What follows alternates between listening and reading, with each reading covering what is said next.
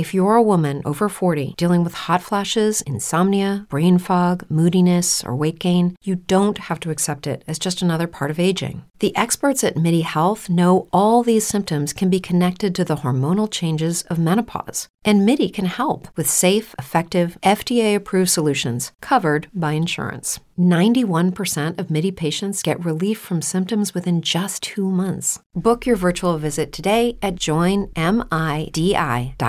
What's the easiest choice you can make? Window instead of middle seat? Picking a vendor who sends a great gift basket? Outsourcing business tasks you hate? What about selling with Shopify? Whether you're selling a little or a lot, Shopify helps you do your thing, however you cha-ching. Shopify is the global commerce platform that helps you sell at every stage of your business. From the launch your online shop stage to the first real-life store stage, all the way to the did we just hit a million orders stage. Shopify's there to help you grow. Whether you're selling scented soap or offering outdoor outfits, Shopify helps you sell. Wherever and whatever you're selling, Shopify's got you covered. Sign up for a $1 per month trial period at shopify.com/try. Go to shopify.com/try now to grow your business, no matter what stage you're in. Shopify.com/try. Ladies and gentlemen, let's get the inside scoop with a man that is on the scene at Lincoln Financial Field. John McMullen joins us from the Lincoln. He's presented by Mesa Law and Associates. Need a tough injury lawyer? Call Mesa and Associates. Johnny Mac, what's up? How are you guys? The Eagles took fantastic. care of business. So that's what they had to do today against a very banged up Saints team, and they were able to do it. So give them credit. Speaking of banged up, let's just get the injury news out of the way. What do we know about Jordan Howard so far, and what do we know about Darius Slay? Well, Darius Slay is already in the concussion protocol, so that's going to be obviously something to keep an eye on as we go into next week. Basically, that means he's not going to be cleared till Saturday at the earliest if he can get cleared. And obviously, he's playing at a tremendously high level. Third touchdown today, this season today on the pick six. So he's playing at a very high level. He's obviously a player the Eagles need. That little hiccup when they got a little bit too conservative offensively, and I don't want to say the Saints got back in the game, but at least there was a little of here we go again type thing. That was, when Slay was out. So also they were able to move the football a little bit more easily, the Saints. So that's a big one. Jordan Howard, we still don't know, but I'm concerned. When he first got hurt, I thought it was a shoulder. Remember back when he was here the first time, and all of a sudden they say a knee, and that one concerns me. So we're just still waiting to hear more information, I guess, on Jordan Howard? Yeah, and obviously, they're going to have to go through the MRIs and that. Right. Nick didn't offer up any information on, and the only thing we got on Darius Slay was from the PR Protocol. department. He's already in the protocol. All right. So the Jalen, obviously, Jordan Howard is playing so effectively and running north-south, and you saw what happened today. I mean, the Eagles ran for, I think it ended up being 242 yards against the number one ranked run defense in the NFL. Third time in 4 games. This is Philadelphia's nirvana. I mean, 3 times in 4 games, over 200 yards rushing. They're averaging 217 over the last 4 games. It's been amazing. A lot of that has to do with the offensive line. A lot of it has to do with Jalen Hurts. People are so concerned with his ability to run the football. And obviously he takes it in 3 times. That last run by Jalen Hurts was something else. And everybody was in awe of that one. But just his presence on the field makes it easier for all the running backs. And look, they have their identity. And again, it's exactly what the city wants it to be. Are you concerned with the fumbles? Now, I understand Miles had been out for 3 games, came back, had a great game. But, as Mark mentioned earlier in this show, officially he fumbled 1 time. Unofficially, it looked like he fumbled another time. Are you worried about Miles with the ball security element of his game? A little bit. I mean, you have to be. I asked him that question, and he, let's be honest, they never blow plays dead anymore. He got lucky on that Right. second fumble. Exactly. And that was the only offense New Orleans had early in the game. And even then, they kept backing up. And they finally, Trevor Siemian just looked like he threw it up and said, "What the hell? We can't do anything. I'll just throw it up." And they ended up scoring a touchdown. But yeah, I mean, look, Nick said he wasn't concerned, but the start of the second half, it was Boston Scott. It was not Miles Sanders. And then after Jordan Howard came out of the game with that injury, then he put Miles Sanders back in the game, and he had some effective runs. And you look at the end, and he's got whatever he ended up with, 94 yards, and you say, oh, that's pretty good. But there was some concern, and because you can't put the football on the ground twice, especially in your, deep, backed up in your own territory. And that's what happened. He got lucky on one, and he fumbled the other. John, it was an undeniably good game, great win, not taking away from that. But are you concerned, or was there any concern or questions voiced in these post-game press conferences about the lack of play and scoring in the second half and how it was kind of a tale of two halves? No, not really. I mean, it's kind of the NFL. You do lose your sense of urgency. The Eagles blew this team out, and then they kind of took their foot off the gas. And Nick Sirianni admitted he got a little bit too conservative. And it was actually the J.J. Arcega-Whiteside play of all people. I heard you guys talking about Jalen Reagor. Another game, he gets one touch for negative yards. And, J.J. makes the big play, his first catch of the season. I tried to get Nick Sirianni. I was like, was he targeted on that play? I mean, it was amazing to me. And he didn't want to give up. I can't imagine he was, because that would have been, have been some testicular fortitude, so to speak, at a big situation to go at J.J. Arcega-Whiteside. And he made a big play, and he deserves a lot of credit for it. But, yeah, I mean, this receiving group and it's been this way since they changed their identity. The only two players they throw it to are DeVonta Smith and Dallas Goedert, and they've both been very, very good.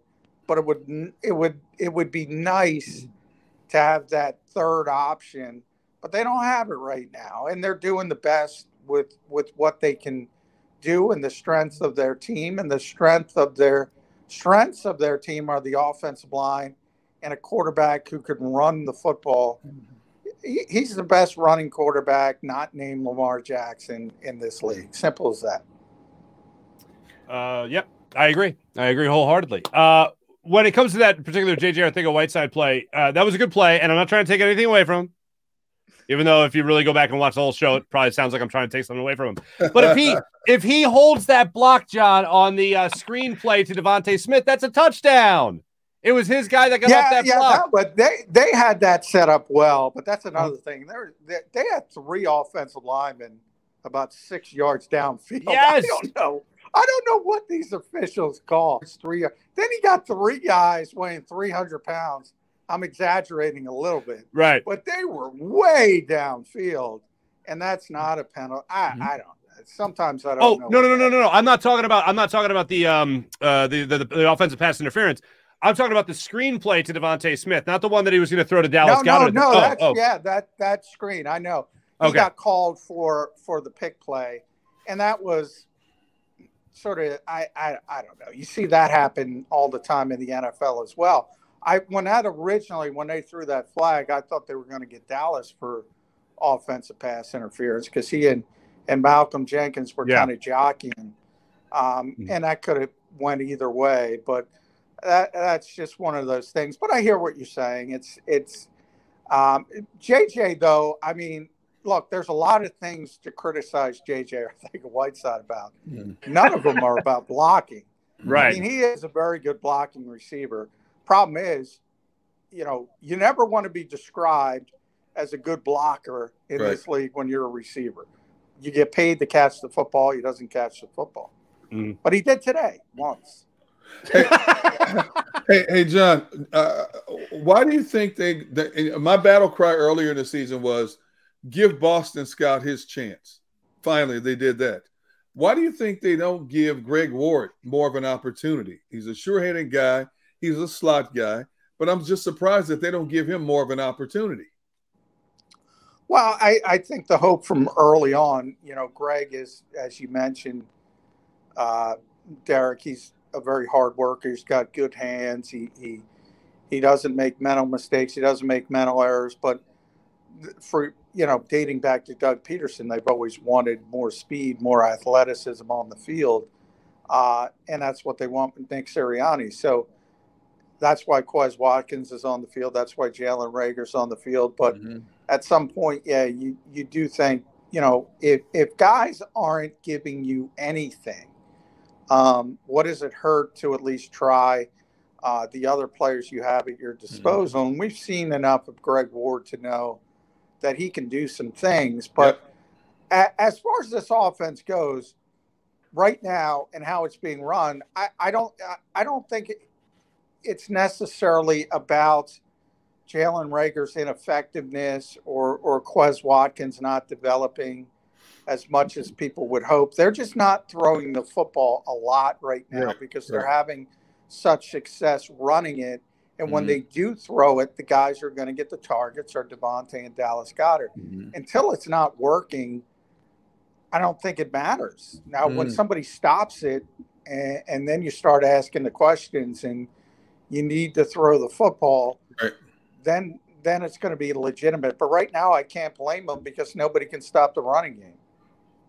Yeah, John, we talked a bit about offense, but something that's come up in this show, both last week and this week, and just throughout Eagles fans everywhere, is Jonathan Gannon. And I know you're a Gannon fan. And I think when it comes to coaching, we've kind of eased up on Nick Sirianni as he's improved. A lot of people are now all in on Gannon after basically tearing him to pieces after his lack of a scheme for a while there, pretty much up until last week. What is your opinion on him? Can we trust him yet? Can we lean all the way into Jonathan Gannon, or are we still a little bit hesitant to go all in on him?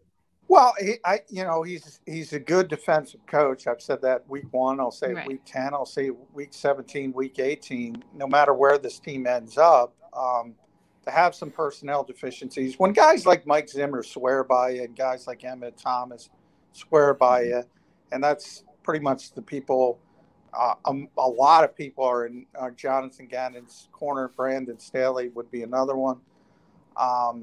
It's not like he doesn't know football. It's easier. It seems common sense. Defense looked pretty good with Trevor Siemian out there. It's a little bit more difficult when you're playing against Tom Brady and Patrick Mahomes and Dak Prescott. And that was the early portion of the Eagles schedule. And they didn't look very good. At one point, I think Siemian was 5 for 16.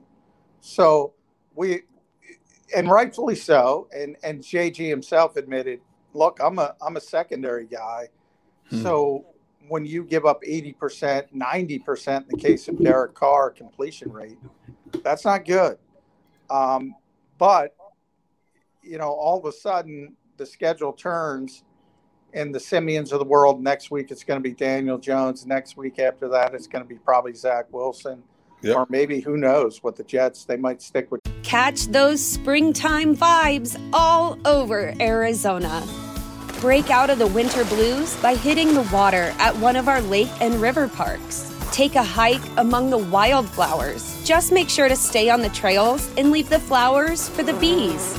Discover Arizona's best kept secret and visit azstateparks.com/amazing to start your springtime adventure. Joe Flacco, who knows? It's easier.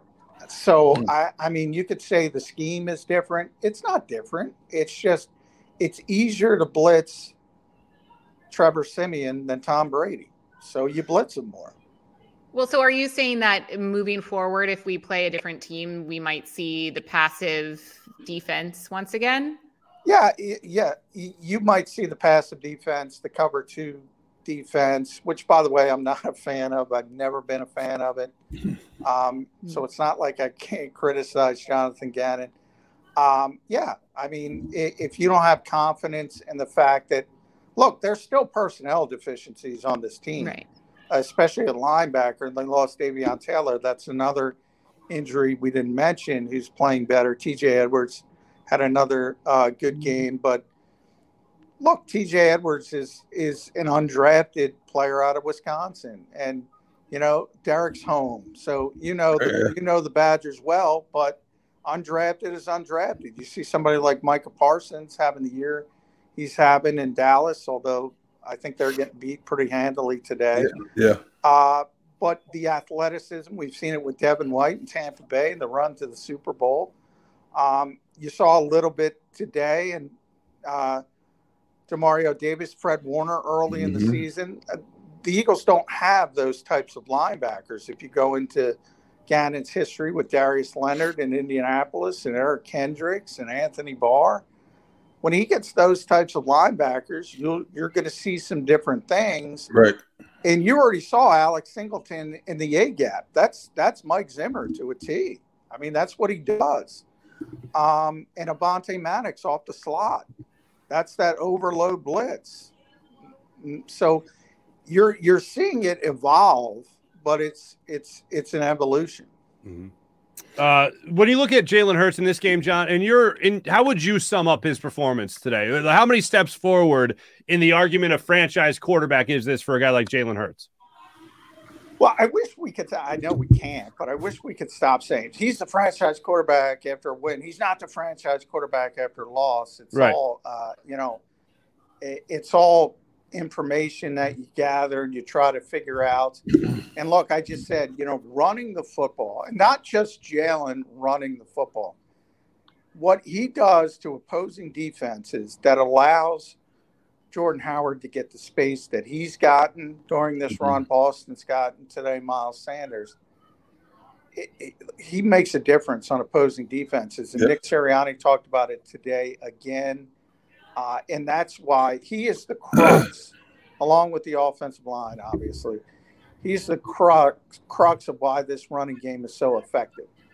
And the Eagles have shifted, as we know, from heavy read option, throwing the football early in the season, to running the football over this sort of stretch. So then you start to say, okay, what's he doing throwing the football? That part is still a work in progress.